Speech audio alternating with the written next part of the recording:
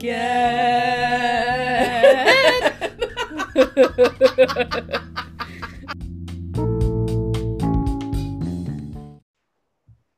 Hello. Welcome. I'm Bae. And I'm Jay. And this is the part I don't get. What episode is it, Jay? 43. 43. Woo! We've made it almost to 50.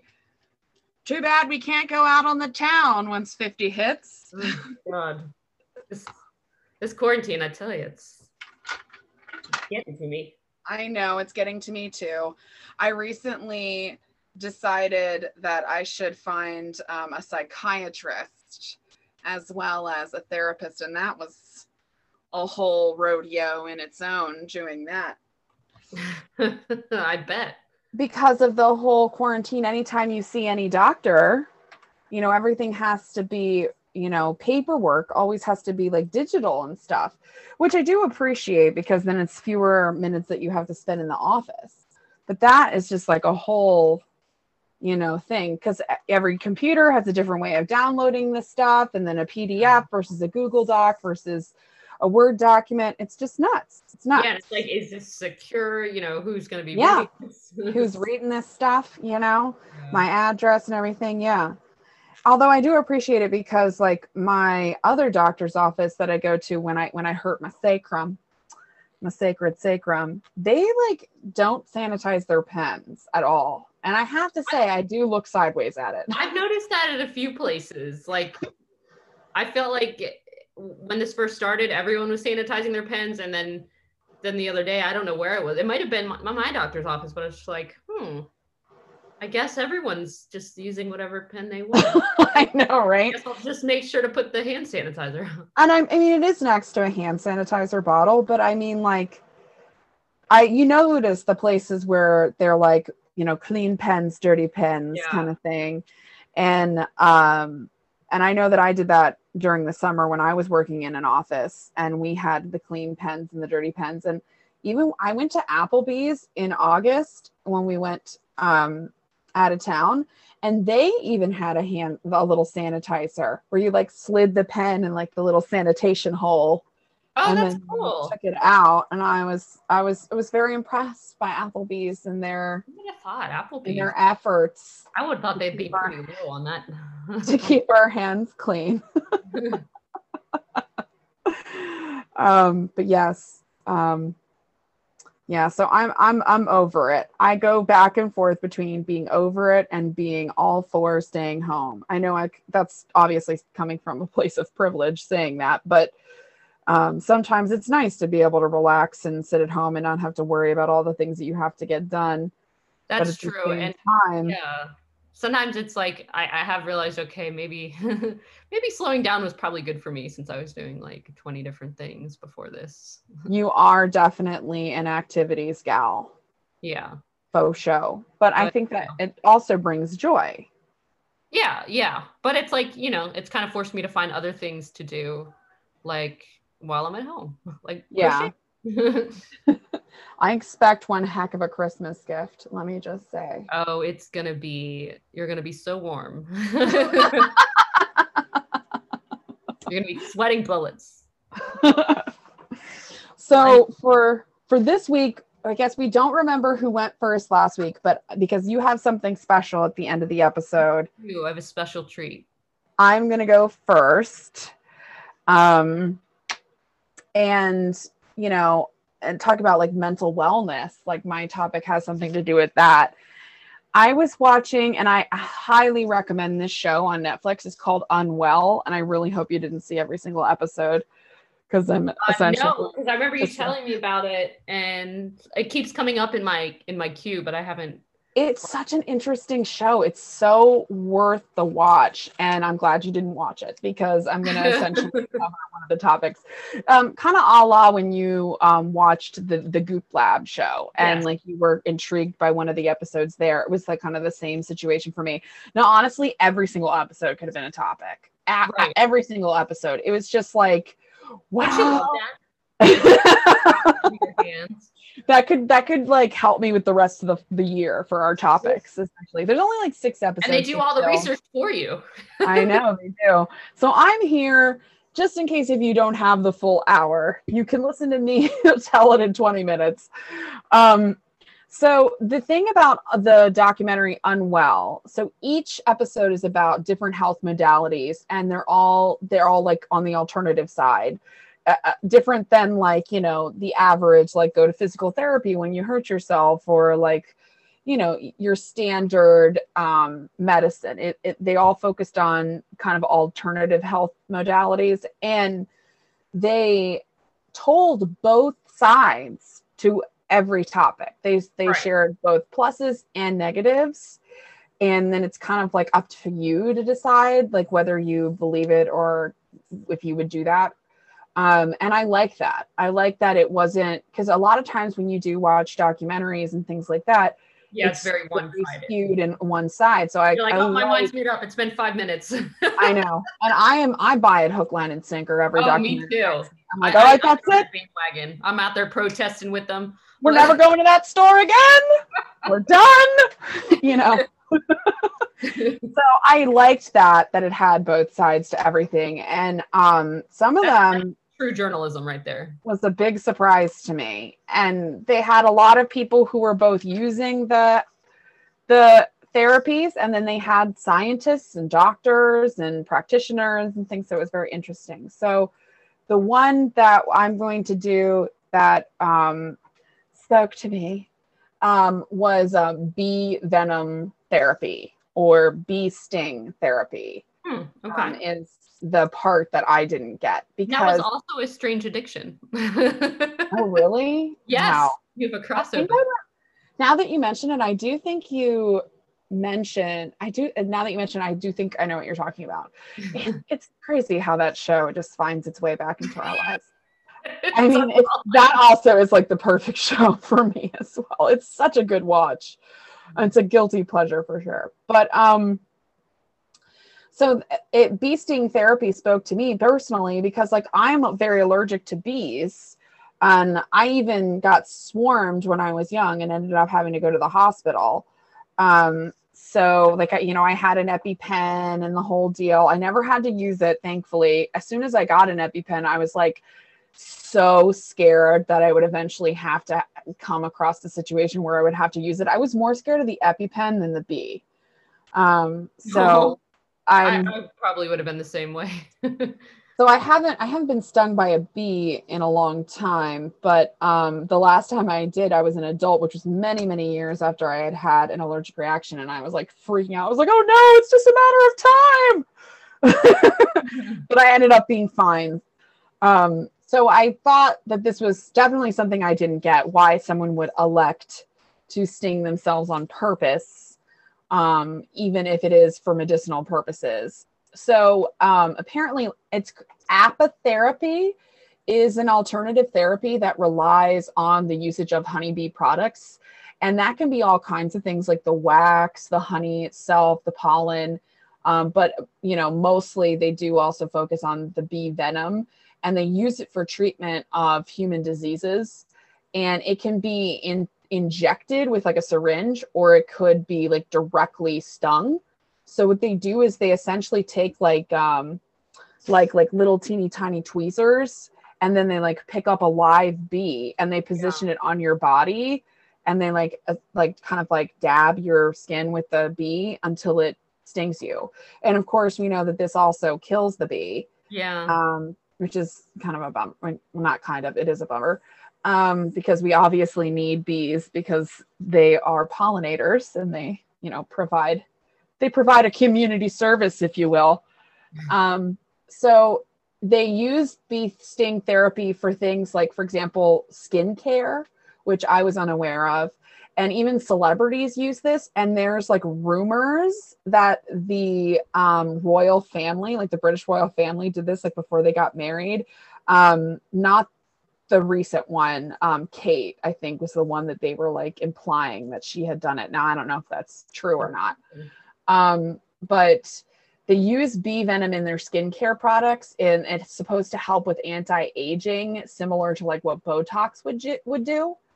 And they just like literally apply the product to their face, and like you would feel like a stinging sensation. And the reason why this isn't so great is because bee venom is extremely expensive because of how hard it is to get. And it's really hard to get enough of the bee venom to really make it count. And in the documentary, they had this clinical researcher, Dr. Sean Holt, and he said that they have done trials on the products of bee venom. And he says that it does, in fact, it swells up your face. And that is what kind of like gets rid of the wrinkles, but it only lasts for like 12, like up to maybe 12 hours or so. So it's different than Botox, because Botox can last for months. Yeah. But the reality is, like, when you're getting a skincare product, and there are so many out there now that says like that it has bee venom in it, the reality is that there's not a whole lot of the bee venom in that skincare product, usually enough to make a difference. So you'd probably be spending quite a bit of money for something that's not really going to be very effective in most cases. Whereas if you had like something that was more pure and more direct, or had a higher concentration of the bee venom, then, you know, it could work, but it's so temporary. Like, I just don't know why I would want to put myself through a potential allergic reaction for that. But, you know, to each his own.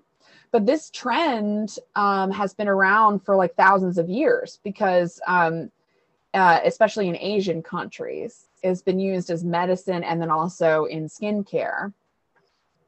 So like the idea is that when the bee stings you, you feel that pain, and then your body will naturally release a steroid, and other chemicals are released into your body in that area of the bee sting, so that you would have those positive side effects to relieve whatever was going on in that particular part of your body. And they have done medical studies as well, not just skincare studies. And there has been some positive results. They've tested it for multiple sclerosis, Parkinson's, HIV, cancer. But few companies are willing to really invest that money in clinical trials that would be necessary to really prove this research. So there is some research, there is a little bit of research in this direction, and some of it has shown to be positive, but there haven't really been enough clinical trials for this to really be turned into mass amounts of medicine for people, to show like the legitimacy of the benefits. So there are things that are promising about it, and there's definitely a lot of potential, but nothing has been scientifically conclusively proven at this point, according to this documentary, of course. Okay. So a big part of the episode focuses on Lyme's disease. And Lyme's disease is a very interesting disease. I mean, we can have a whole topic about that, because there's a lot of controversy around Lyme's disease specifically. I was listening to another podcast. I was listening to the Wind and the Wave podcast, and they had someone who was a Lyme's disease spokesperson. And he was saying how, like, depending upon where you live and what insurance you have, like a lot of, they won't cover it. And it's like very hard to get treatment for it. Once you do get recognized that you have Lyme's disease, it is really hard to treat. It is really hard to detect, and it imitates, it's called like the great imitator. Because and there's a lot of false negatives, right? For it. Yes, because it imitates like an episode of like medical something mysteries or something. It was like one of those ones that are really hard to figure out. Because it imitates a lot of other things, like for example, like rheumatoid arthritis. Yeah. Because you can have so many different types of symptoms and side effects from Lyme's disease depending upon what was a co-infection that the tick had when it bit you. And this is really, it can be treated if you catch it very early with antibiotics and things like that, and then you'll be fine. But if it goes undetected, and let's say it's years and years later, it's much harder to, to treat and to detect at that point. Northeastern kind of University, yeah, Northeastern University said that the bacterium that causes Lyme's disease forms dormant cells, which are known to evade antibiotics. And then the actual test that the CDC recommends to use to diagnose Lyme, it checks for an immune response to the bacteria, but not the actual bacteria itself. So that's like what you were saying. There's a lot of tests that come back negative when people end up testing several times and then they end up having it. So it can be a very debilitating disease. And I just imagine like suffering for years, not having answers to what's going on with you. And then like doctors, insurance companies or whatever are not willing to give you the treatment that you need because there's really just no proof that you have it in the first place. It probably sucks on both ends. Right. So there was this woman on the documentary. She's the founder of something called the Heal Hive. And her name is Brooke. I think it's Geehan. It's Geahan. And she essentially has like this Heal Hive center and does like kind of like almost like workshops. And she teaches people how to use bee sting therapy to help cure and relieve symptoms for Lyme's disease specifically, because she had Lyme's disease for several years and she was suffering. And then eventually someone showed her how to use it. And then she got much better. And she eventually kind of, I guess, in a sense, thought of it like, you know, like that she has the ability to help people. So she should. And so she opened up the Heal Hive. And then she just teaches them how to sting themselves. She seemed pretty legit. She definitely looked like she believed in everything that she was saying. She clearly did suffer quite a bit and she looked very, very healthy at that point in the interview. And she does try and do like safety precautions. She requires them to have an EpiPen with them ready to go every time they sting themselves. And she requires them to get blood work done before they come to the Heal Hive. And then she tells them that they need to get blood work done like every few months while they're doing their own stings at home. She says that bee venom is a known antiviral and antibacterial, and that the main ingredient, so to speak, in bee venom, which is melittin, is the thing that helps because it destroys the bacteria of the Lyme Borrelia cells. But you have to keep doing it, right? Like I think you do is kind of what I was getting. So the people who came to her, like she had bees there. It was weird. She like had them like right there on the table. It was just kind of odd, almost like a centerpiece. Bees? Yes. Just like they were like in this little like octagonal hive. And then she, you know, had them sting themselves there and just taught them how to do it correctly. And then, you know, you kind of go on your merry way. And the one girl, she ordered bees online and they were sent to her house. And then she did it like on her own. She was very sad that the bee had to die. Yeah. But she was very sad about it. So, you know, everybody is sensitive in different ways, but at least she cared and she like thanked the bee. So there's a lot of science against it, specifically also because of like the amount of pain that you'd have to put yourself through and then like the allergy. So it has the melittin in it, which is 40 to 60% melittin. And that's like what really causes the pain. And it's meant to destroy tissue. So when you've been stung and you experience that pain, your body will react and produce like the steroids, the anti-inflammatories, such as like cortisol.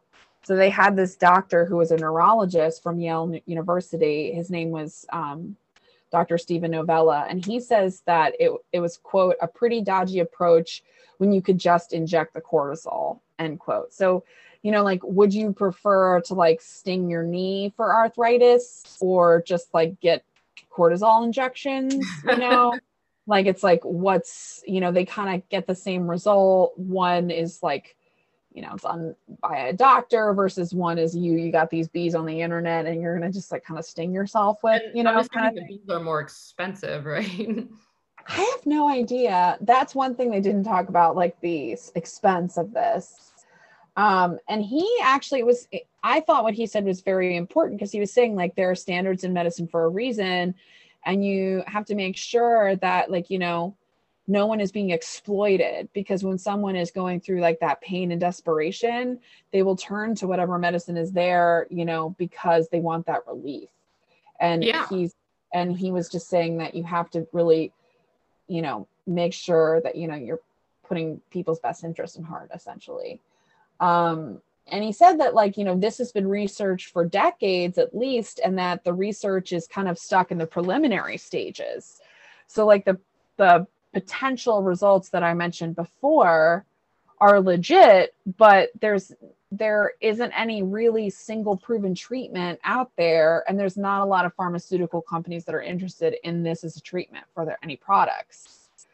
So, you know, it's like, is it really worth it to put yourself through the pain? Is it really worth it to kill the bees? You know, it's kind of, it sounds like a last resort type thing. And it did sound like that was this was definitely the people who were at the Heal Hive. It sounded like this was very much their last resort, that they had all gone through years of different types of medications and therapies to try and help them with their Lyme disease, and they were getting no relief. So, I mean, I could see myself if I was in that much pain, and it was really it's better than like pain meds, you know, that people get addicted to. Yeah. And they were saying like they were taking so many medications throughout the day, like dozens of medications every single day. And that's a lot. It's expensive, it's time consuming, and then having all the side effects that just like ruin your digestive system and everything. It was, I felt bad for them. Like, at least I had a lot of empathy for them, because that's just gotta suck to not know what else to do. Right. At that point where you're just like, I'll sting myself with a bee just if it makes me feel better. And then the last thing really was also a negative. I was unaware of this, but I guess it makes sense that even though, like, let's say you've stung yourself 100 times and you're not allergic to it, you can then sting yourself for like the 101 time, and then you can get a crazy allergic reaction, and it can even cause you to die.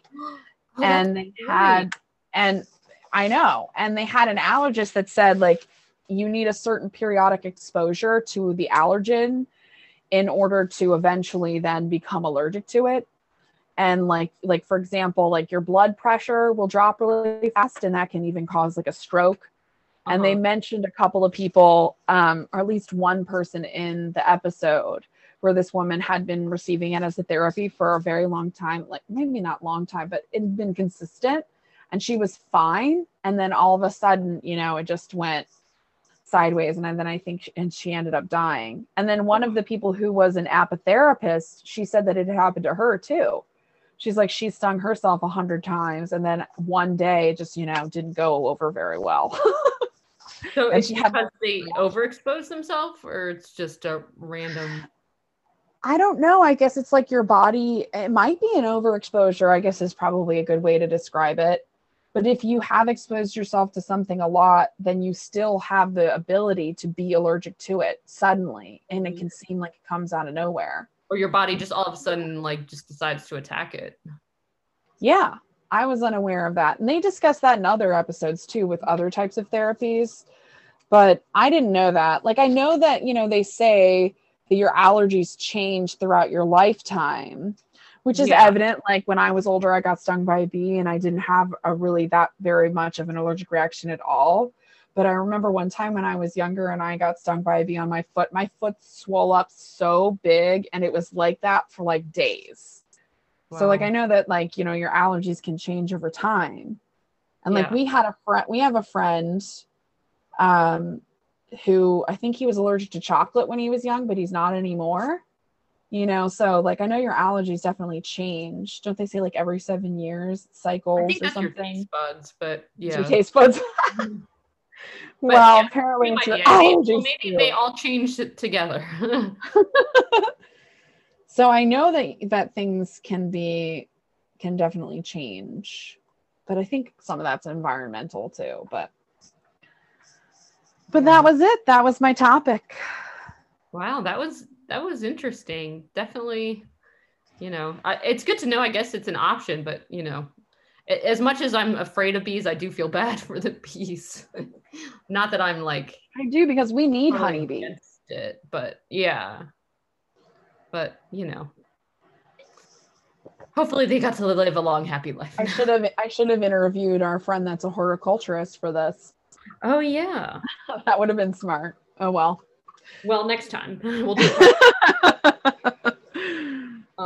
Well, so my topic during this quarantine, I've been watching a lot of reality TV. Well, TV in general, but like really just catching up on every reality show that I had not caught up on.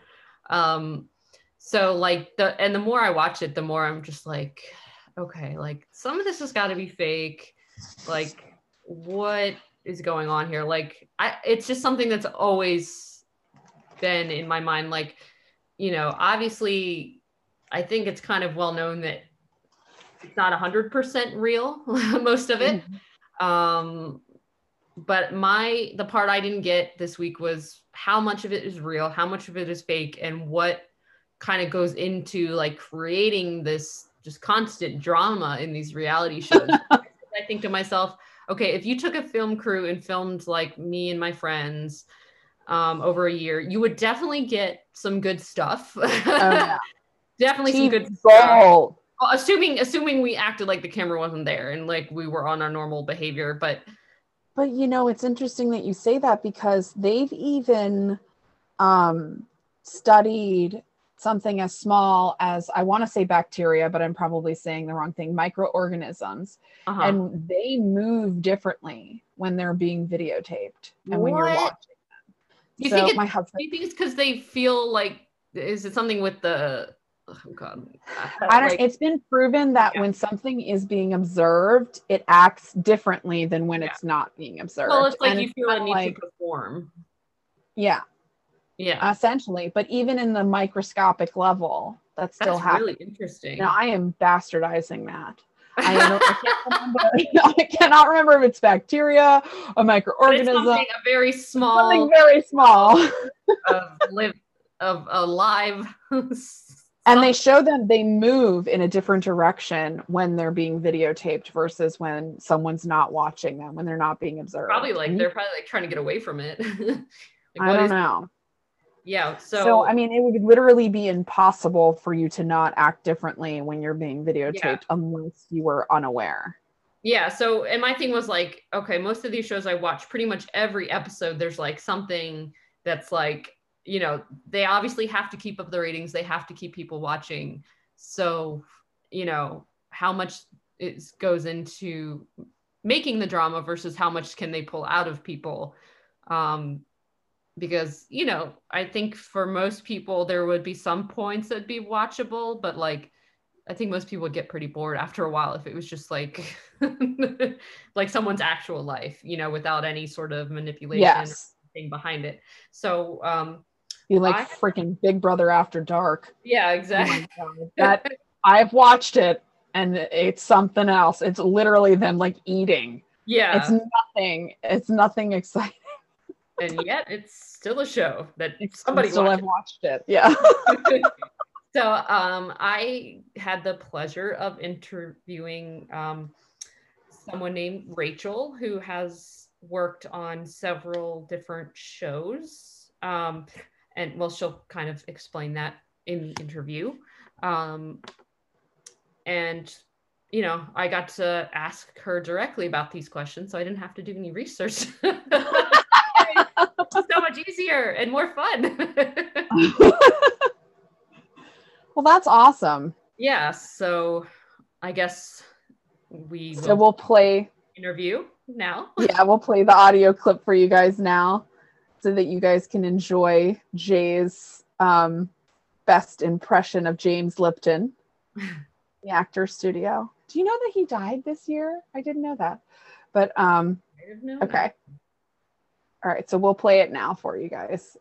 Unless there's anything else that you want to add. No, just this is different for us because we've never done an interview before. I don't know what to say. All right, okay.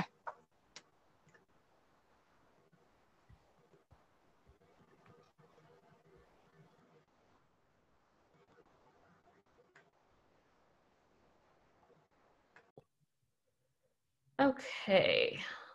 So let's get into the questions. I am here with Rachel, who has worked on several shows. So I'll let you tell me. So tell me about the work that you've done in reality TV. Sure. So I started way back in, I want to say 2007 is when I started working in reality TV. I graduated college with a degree in like motion pictures and graphic design. And at the time, I wanted to become like the next Jerry Bruckheimer, but the only things that were hiring were reality TV shows. And added on top of that, I lived in Miami at the time, so I needed to find something in Miami. Okay. And I found a lot of work through reality TV with like Jersey Shore, the season in Miami, or I did a couple episodes of So You Think You Can Dance during their casting process. Nice. I've worked on a show called Fairy Job Mother, which was on, it was on Lifetime Network. I've worked on The Biggest Loser for like their stage performance of like when they do all the weigh-ins and stuff. I worked the red carpet at the Golden Globe several times. Wow. And what else have I worked on? I worked on a show called Tattoo Nightmares. Okay. I think I've seen that. That was a fun show to work on. What else? I'm trying to think. I know there's more. Did you say Dancing with the Stars too? No, I wish. Okay, I'm getting the dancing shows confused. I worked on So You Think You Can Dance, which was during their casting process. They would go to different cities, and I worked for 2 seasons of their casting in other cities. Like I worked in Miami, and then I worked in Chicago and Tennessee. Okay. Wow. So you've done quite a lot of reality TV work. Yep, I have. Wow. So was it like, I mean, obviously it was kind of the last thing that was hiring, but like, did you like it? Sorry, I'm adding that one in there. Yeah, it's definitely a lot of fun. It's very different because reality TV, a lot of people think that it's completely scripted for a lot of the shows, and it's surprisingly not. It's a lot of figuring out what the story is going to be based on what we shot.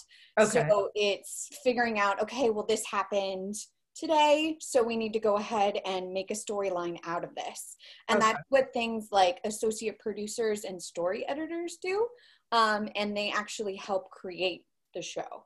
Okay, so your title is producer?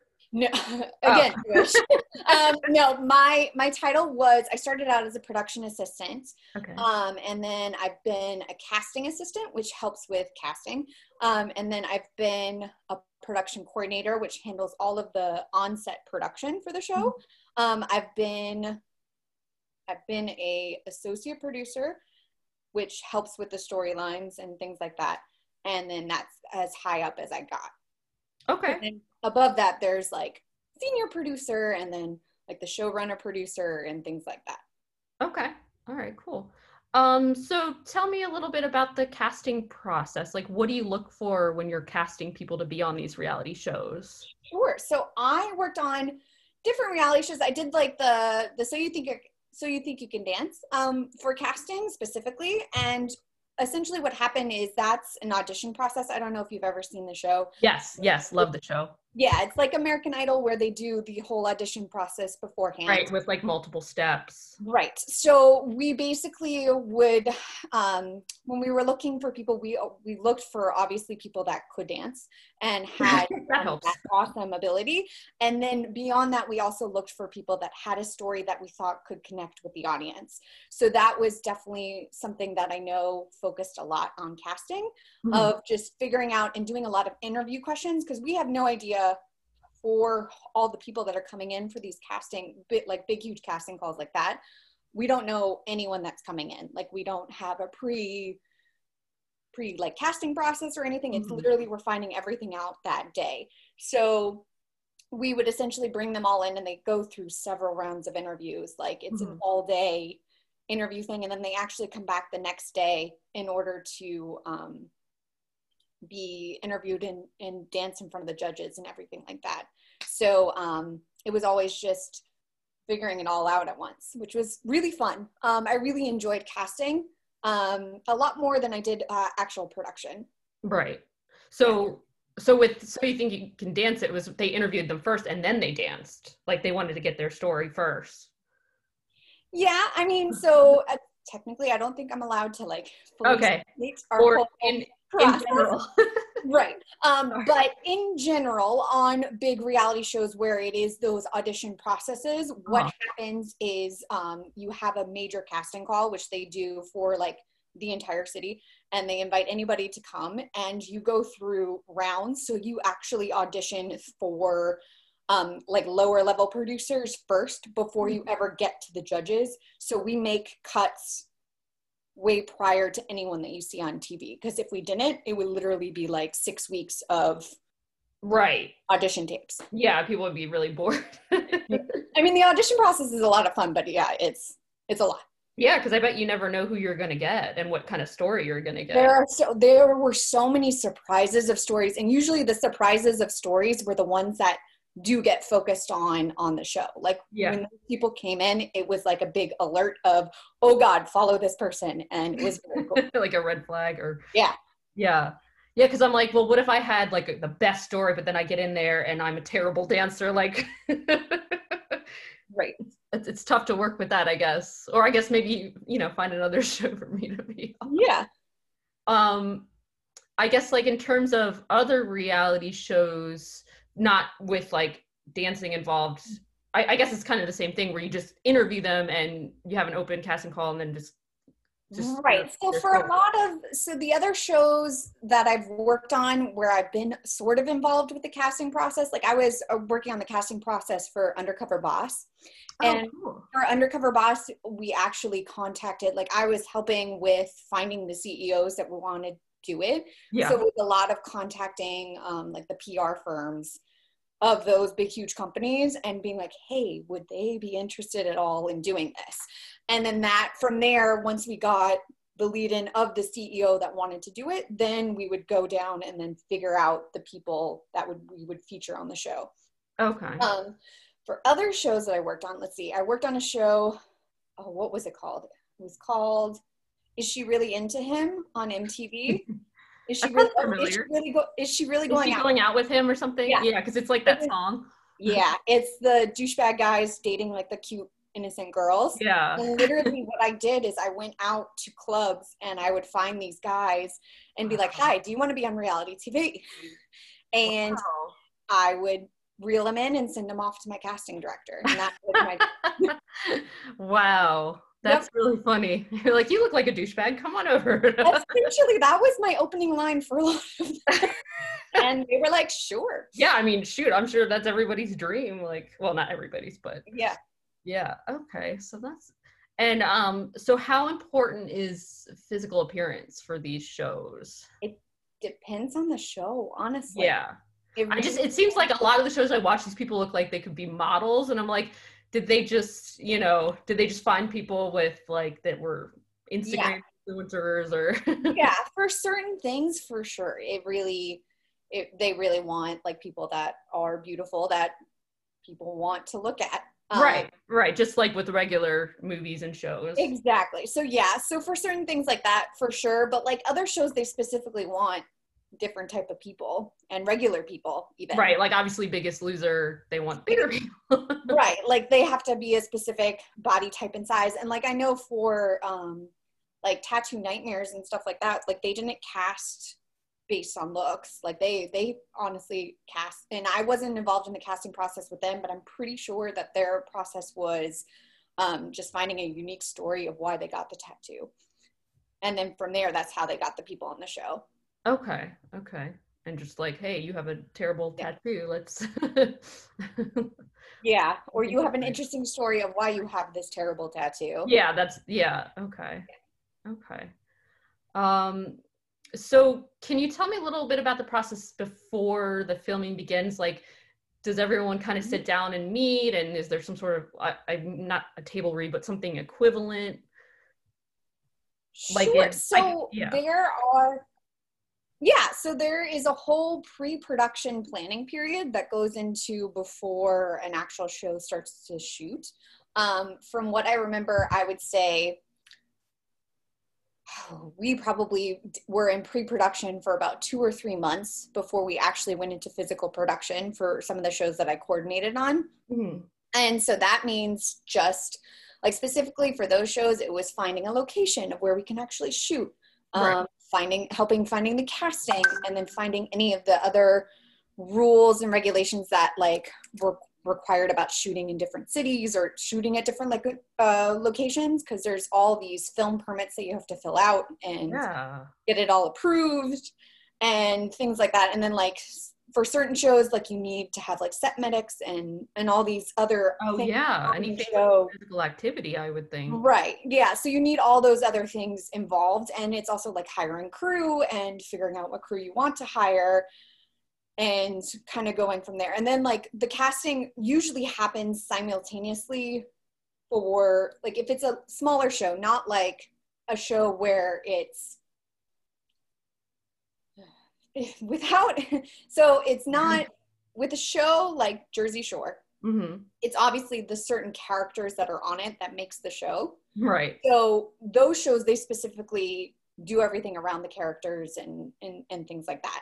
Right. With some of the reality shows like Fairy Job Mother that I worked on, or some of these other smaller reality shows that aren't really, that you don't follow the same people the whole time. Mm-hmm. It's about finding, you cast as you pre-production the show, so it all happens simultaneously, whereas the other shows, it's like all of this stuff with getting those people signed on to do the show first, and then once you have that, then you go with all the pre-production planning. Okay. Yeah, because I noticed like some shows, you know, they'll kind of, a new person will come in and they'll be like, oh yeah, you know, they'll show them meeting, and I'm like, is this really the first time they've met? Like, was there, you know, or are they just kind of doing that for the camera? Sometimes they do. Like, honestly, I can definitely tell you, for the shows that I specifically worked on, we never had a physical script of, hey, this is what's happening. Right. Have there been rumblings and people in the industry that I've talked to where they have a physical script? Yes. Wow. It just depends on the show. Yeah. And those obviously are more scripted to be a certain way, but we would just, for the shows that I worked on, there's just a lot of producer talking to the characters that are on the show and asking them to repeat lines that they said during like their normal conversation. Okay. So like they would be talking, and one of the story producers or associate producers would be like, hey, that's something that we can use to make this story go this way. Have them repeat that, and then have them start to talk about that. And then that's something that they take notes. And then during like the actual interviews with the cast members later on, that you see like the single shot head of them talking. Right. That's when the producer goes back and asks them those questions about that thing that happened before. Okay. And I don't know if you can tell me this, but do they film that all in one day? Because I just always notice they always have the same outfit. I'm like, usually, yes. Usually those are filmed at a different time than what it all happens. Right. Because I'm like, man, I was thinking like that would take a long time for me to go back and remember everything that happened and narrate it as if it's like happening now and how I'm feeling during that moment. But I guess that's why the producers. Yep. So we make them wear the same outfit for those interviews and all of that stuff. And like, I know for certain shows that I worked on, that were going over like a couple of day span in the shows, we would make the people, the contestants, whatever, wear the exact same outfit. Right. The time that they were there on camera, and they would have been filming for like a week, but it was really only like 2 or 3 scenes on the show itself. Okay. Do you look for certain, if I'm trying to think of a way to ask this more generally, if it's a show where it kind of revolves around people and drama, do you tend to look for people that are more likely to cause drama in the casting? I'm sure, like, so I was never in like the high levels of casting. Yeah. But if I were a high level casting person, yeah, I would probably look for those types of people that cause the drama. Or that are much more verbal and yeah, exactly. I mean, if it's somebody just like me on reality TV, nobody's gonna want to watch me. Me too. I'd be like, every now and then you might get a good scene, but you know, I'd be like, people are gonna see this. I don't want to put my foot in my mouth here. Exactly. Like if it was a hidden camera, that's a whole nother story. But Okay, so sorry, I think I kind of went backwards a little bit with the casting, but okay. And then, so sometimes it sounds like sometimes they meet each other, but sometimes it's more, it really is the first time they're meeting. So you kind of touched on this earlier, but and it sounds like it depends on the show too, but can you tell me about like what degree of reality is fake versus what is real? So it really, like I said, it really depends on the show. Yeah. Every show that I worked on, we never had a script or anything like that. We did have producers and associate producers and things like that tracking what happened as we were shooting for long periods of time. And then from that, they helped create the story that we were going to film. Okay. We did have instances where we will insert things like you're going, like if it's like a group house show and like you're going on vacation somewhere, like we would do specific things like that to get some other aspect of something. But that was mainly it with shows like which were the big competition shows. Those were literally the only thing that were scripted with the big competition shows are what the judges say like to the contestants to open up, and that's about it. The rest of it, that's all 100% real from my experience. Okay, well that's pretty cool because I'm like, some shows I'm like, they can't possibly have a fight every single time they get together. I mean, obviously it's not every time, but I'm like, wow, like I thought my friends and I had a lot of drama, but just like, what are they giving these people? But okay, especially when it gets to like the physical fighting, and I'm sure some of that has to do with like if they're drinking and stuff like that, but so can't really say more on that, but no, yeah, I know, I don't want to get you in trouble. So okay, so it's not scripted, and it's not it's never like pre-planned, like this is what's gonna happen. It's more like from my experience, it was never pre-planned. Even on like the bigger shows that I've worked on, it just it was really like we would film them and figure out a story based on what we filmed. Okay. Yeah, and then, I noticed with certain shows, probably more Bravo shows, but there's always some sort of Twitter war that like happens like when they're not filming, and then that gets referenced in the next season, and then they're all hating each other. Like certain production companies that produce these shows have their own way of shooting a show. Yeah. And so I'm sure with different Bravo shows versus different MTV shows or VH1 or Logo or I don't know, any of them, they're all 100% different how they work and how they decide to do it.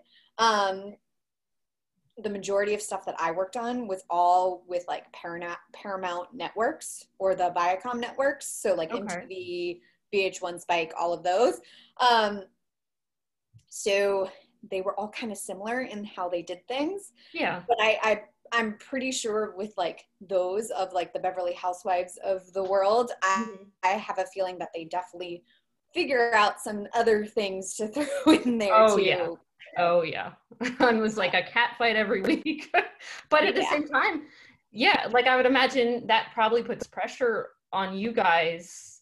Like, okay, well, what if they had a great week this week and there was no drama and the ratings go down? Right, exactly. It's a lot of figuring out, okay, well, what can we do to entice drama, but what can we do to create some form of storyline? Right. Like, what can we talk to them about to get them to want to do something else, Yeah, it sounds like there's a lot of psychology involved. There is. There definitely is. There, on a few of the sets that I've worked on, we've had to have, like, psychologists on set with us in case things happened, but that was for specific, like a very specific genre of show. Yeah, any sense without me saying it. Yeah, okay. No, that makes sense. It's probably good. I mean, it was good. It was good to have at the time, and the contestants had no idea that was there, and yeah. Wow. Okay. That's pretty, because it's like you really have to get into their mind and kind of get them to open up to you, and you're probably, I guess, a stranger or, only know them so well, and then you're also getting into following them into their house, or not you per se, but, I was in several people's houses. Oh, you were? Oh, okay. Oh, yeah. Wow. Yeah, we would go, like, when I always felt so bad whenever a production comes into your house, whatever you do, don't ever let a production come into your house. Like, No. they are still, like, we are nice people. We are totally nice people, but like the amount of people going in and out of your house and like just doing stuff everywhere is ridiculous. Yeah, and getting So the right shot and the miking. Yeah. Wow. So it's like, and then they talk about what do they call it? When the camera kind of becomes invisible, like they forget they're there, you know? Yeah. Like that's what you want, I guess, because then they let their walls down a little bit. They're not like all, you know, on their best behavior. Right, exactly. Yeah. Okay, that's really interesting. Yeah, because I always forget that there's even a producer there until they show like kind of random scenes where, you know, maybe there's some drama with the cast member and the producer. And that's always interesting. Yeah, sometimes. Usually, so like if you are shooting a house type show where you have contestants living in a house or something like that, there's usually like a whole control room that is attached to whatever house there is, where there are like 6 or 7 producers. There's the main director of the show, there's the showrunner of the show, like everyone is in there kind of coordinating stuff happening. Wow. But when you're on a show that is like small and you're like following somebody in their house or something like that, it's usually just, or like if they're on location somewhere, it's usually just like a camera operator, the B camera, or the cam op, I forget what they're called right now. I'm blanking because I'm on brain. That's okay. Yeah, they're camera assistant essentially, and then usually a producer, and then a PA, and that's it, which is a production assistant, and then that's it. Like that's all that's there, which is crazy when you think about it, because they're doing so much stuff as they're like maneuvering around like in a club or something like that. Right. Like I'm always like, how in the world, you know, for shows like that, it is ridiculous, because like I've worked on several of like, because I did like Real World and like all of that stuff too.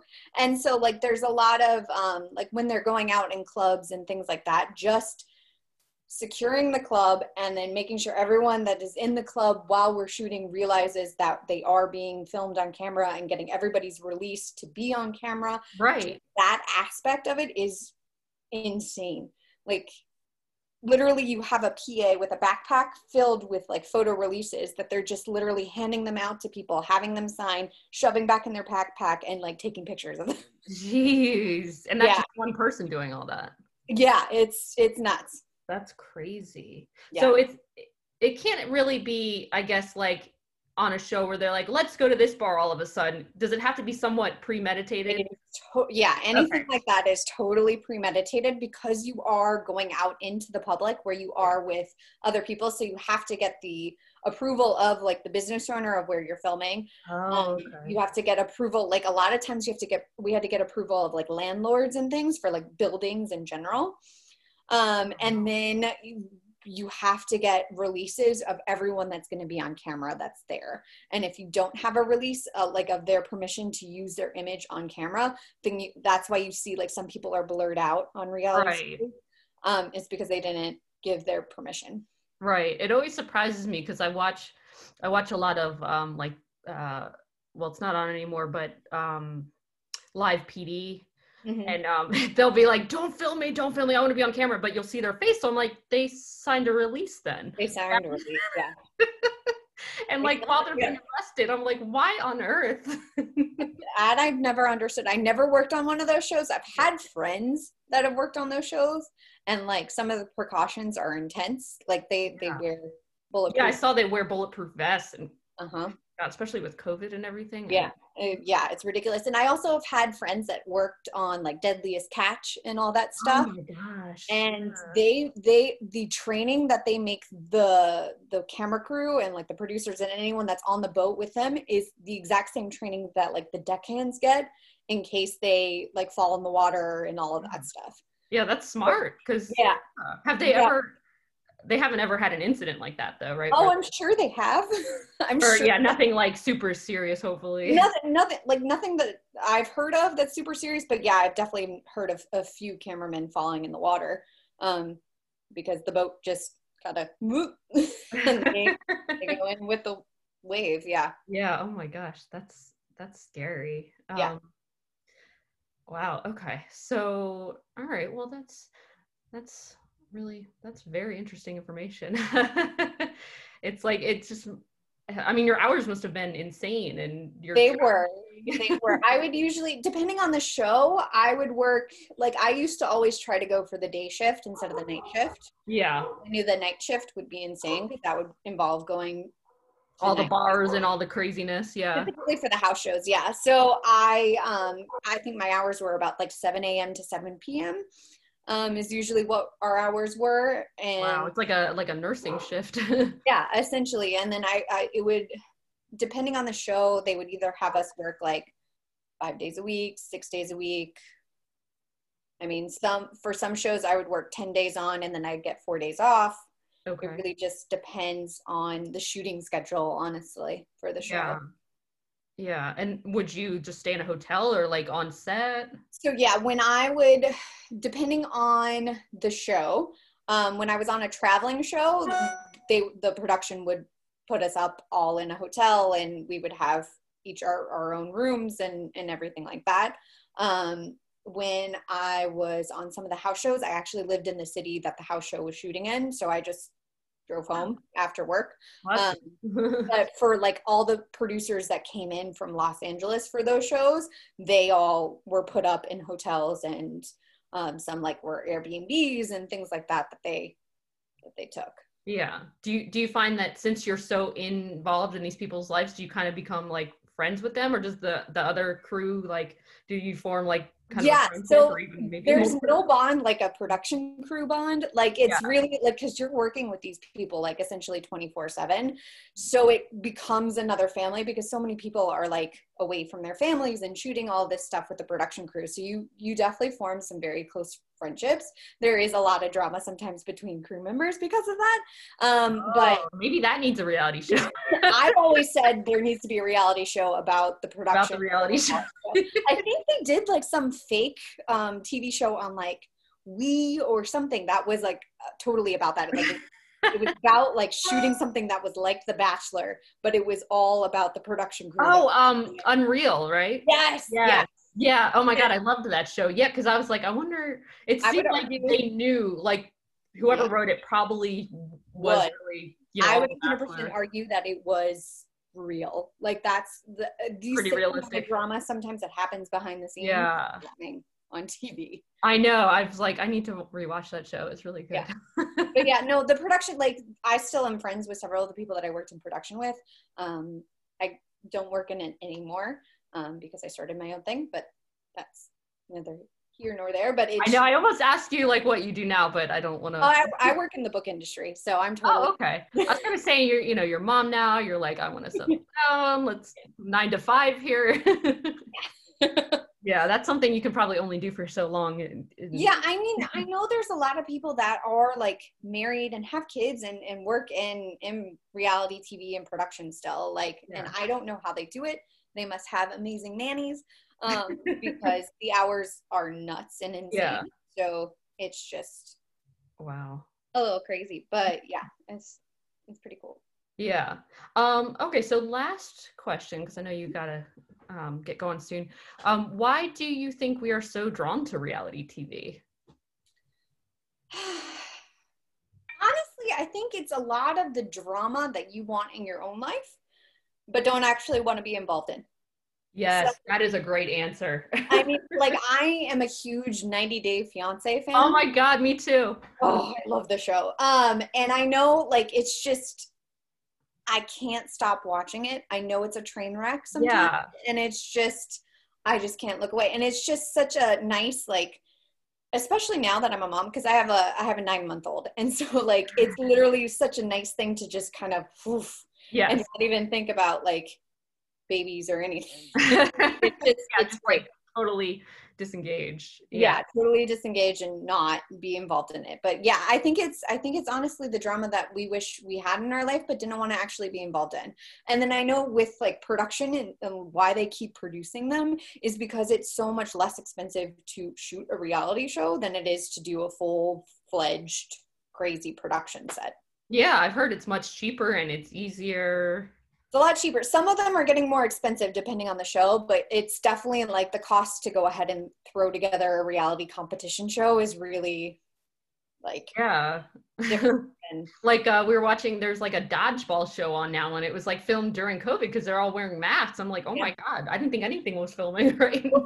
TLC is like being brilliant, and they're doing like this love in quarantine thing. Oh like, yeah. It's essentially they're doing a reality show with Zoom. Like it's just like they're the people are filming themselves. Like and they actually did that with 90 Day Fiance too. They actually had them all film stuff randomly during quarantine, and then their story producers put whatever they sent together into a story. Yeah, it's called 90 Day Fiance Quarantine, and it's Quarantine. Yeah, I've seen some of that. Well, and because even during, I think it's the Darcy and Stacey show, I think is when quarantine hit, and then all of a sudden I noticed the camera angles changed and got further away and kind of became not very good. So I'm like, okay, I guess this is where like COVID. Quarantine. I'm not sure, like, I don't know how all the reality shows are doing it now. I know for like big productions, like they're getting tested, I want to say, like, especially like the actors and stuff that are in close proximity, like they're getting tested daily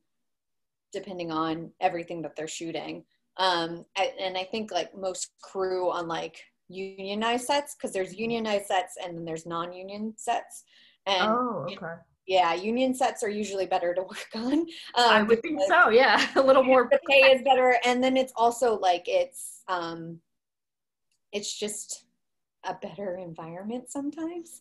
Yeah, it's just, so those sets, like I know the crew I think is getting tested every week. Okay. So yeah, they're taking all the precautions from what I've heard from friends. Okay. Yeah, I know on Love Island, like they were saying they had to be in quarantine for 14 days, and then they all got tested, and then I guess they're just kind of in that little bubble together. Yeah, they're forming a lot of these bubbles, and yeah, I guess we'll see what happens. Yeah, it's yeah, no, I think that's really true. Like it's like we like the drama, but we don't want to be involved in it, and I kind of like to see how other people like handle situations and be like, well, how would I react to that situation, or like. Yeah, I totally agree with this person or that person. Mm-hmm. And just like, yeah, like with 90 Day Fiance, like there's some scenes I'm like, there's no way this was not scripted. And I'm like, but I still love it, like, because it's just enough. Honestly, from watching 90 Day Fiance and being from the reality show world, like I can definitely spot where they have really producer instigated some stuff. Like they definitely do like these jabs of like in these talking head interviews, but some of it is legit real, I think, like that they just find. Yeah, I mean, the people I like you said with the casting, they just casting, yeah. It's all like for shows like that, it's honestly all about casting, because there's been several like 90 Day Fiance shows that were prior, like you never see the couples again because they just weren't that interesting. They're too happy and boring. Yeah, they're too, which is fantastic for them, but but it's like, sorry. Yeah. Well, thank you so much for taking the time to let me interview you. Of course. Yeah. All right. That was an awesome interview. You did such a good job. Thank you. It was great having Rachel. She was a great person to interview. She made it very easy. She sounds like it. Yeah, it was really great having someone on the inside that can really just, give you the straight up answers. So I know. It definitely sounds like it kind of varies from production to production, but yeah. If you find the right people, you can definitely find some drama, that's for sure. I've often wondered what I would be like if I was on TV. You would be exactly what they want. Hey! Sorry. I don't know if I should be insulted or complimented because I'm so entertained. Well, because But no, I know what you say it how it is, kind of. Oh yeah, sister. Oh yeah.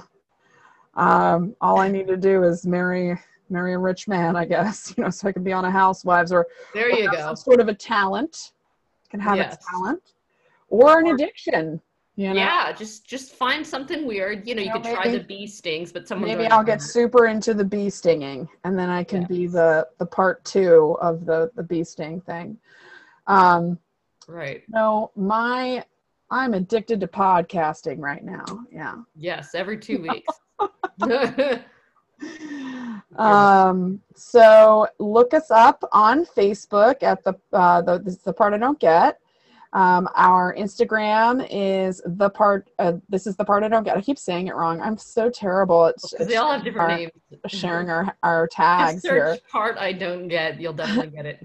This is the part I don't get on Facebook and Instagram. And if you have any things that you don't get, or if you feel like you would be a good interviewee, yes. Wink, wink, wink, email us at thepartidon'tget@gmail.com. And if you have something that would be interesting for us to talk about, and also, if you know your fair share about this topic, maybe you're an expert and you want to share it with us, and then we could tape you and put or you if you're on. not an expert but you know more than us, then feel free to let us know. I love this door that we're opening. Yes. Where we can have other people tell us what's what. I mean, I like being an informer. Let's get real. But Wikipedia can only take you so far, But, I will absolutely bow down to people who know more than me, for sure. All right, everybody. Have an awesome 2 weeks. I hope you enjoyed the podcast. Happy October.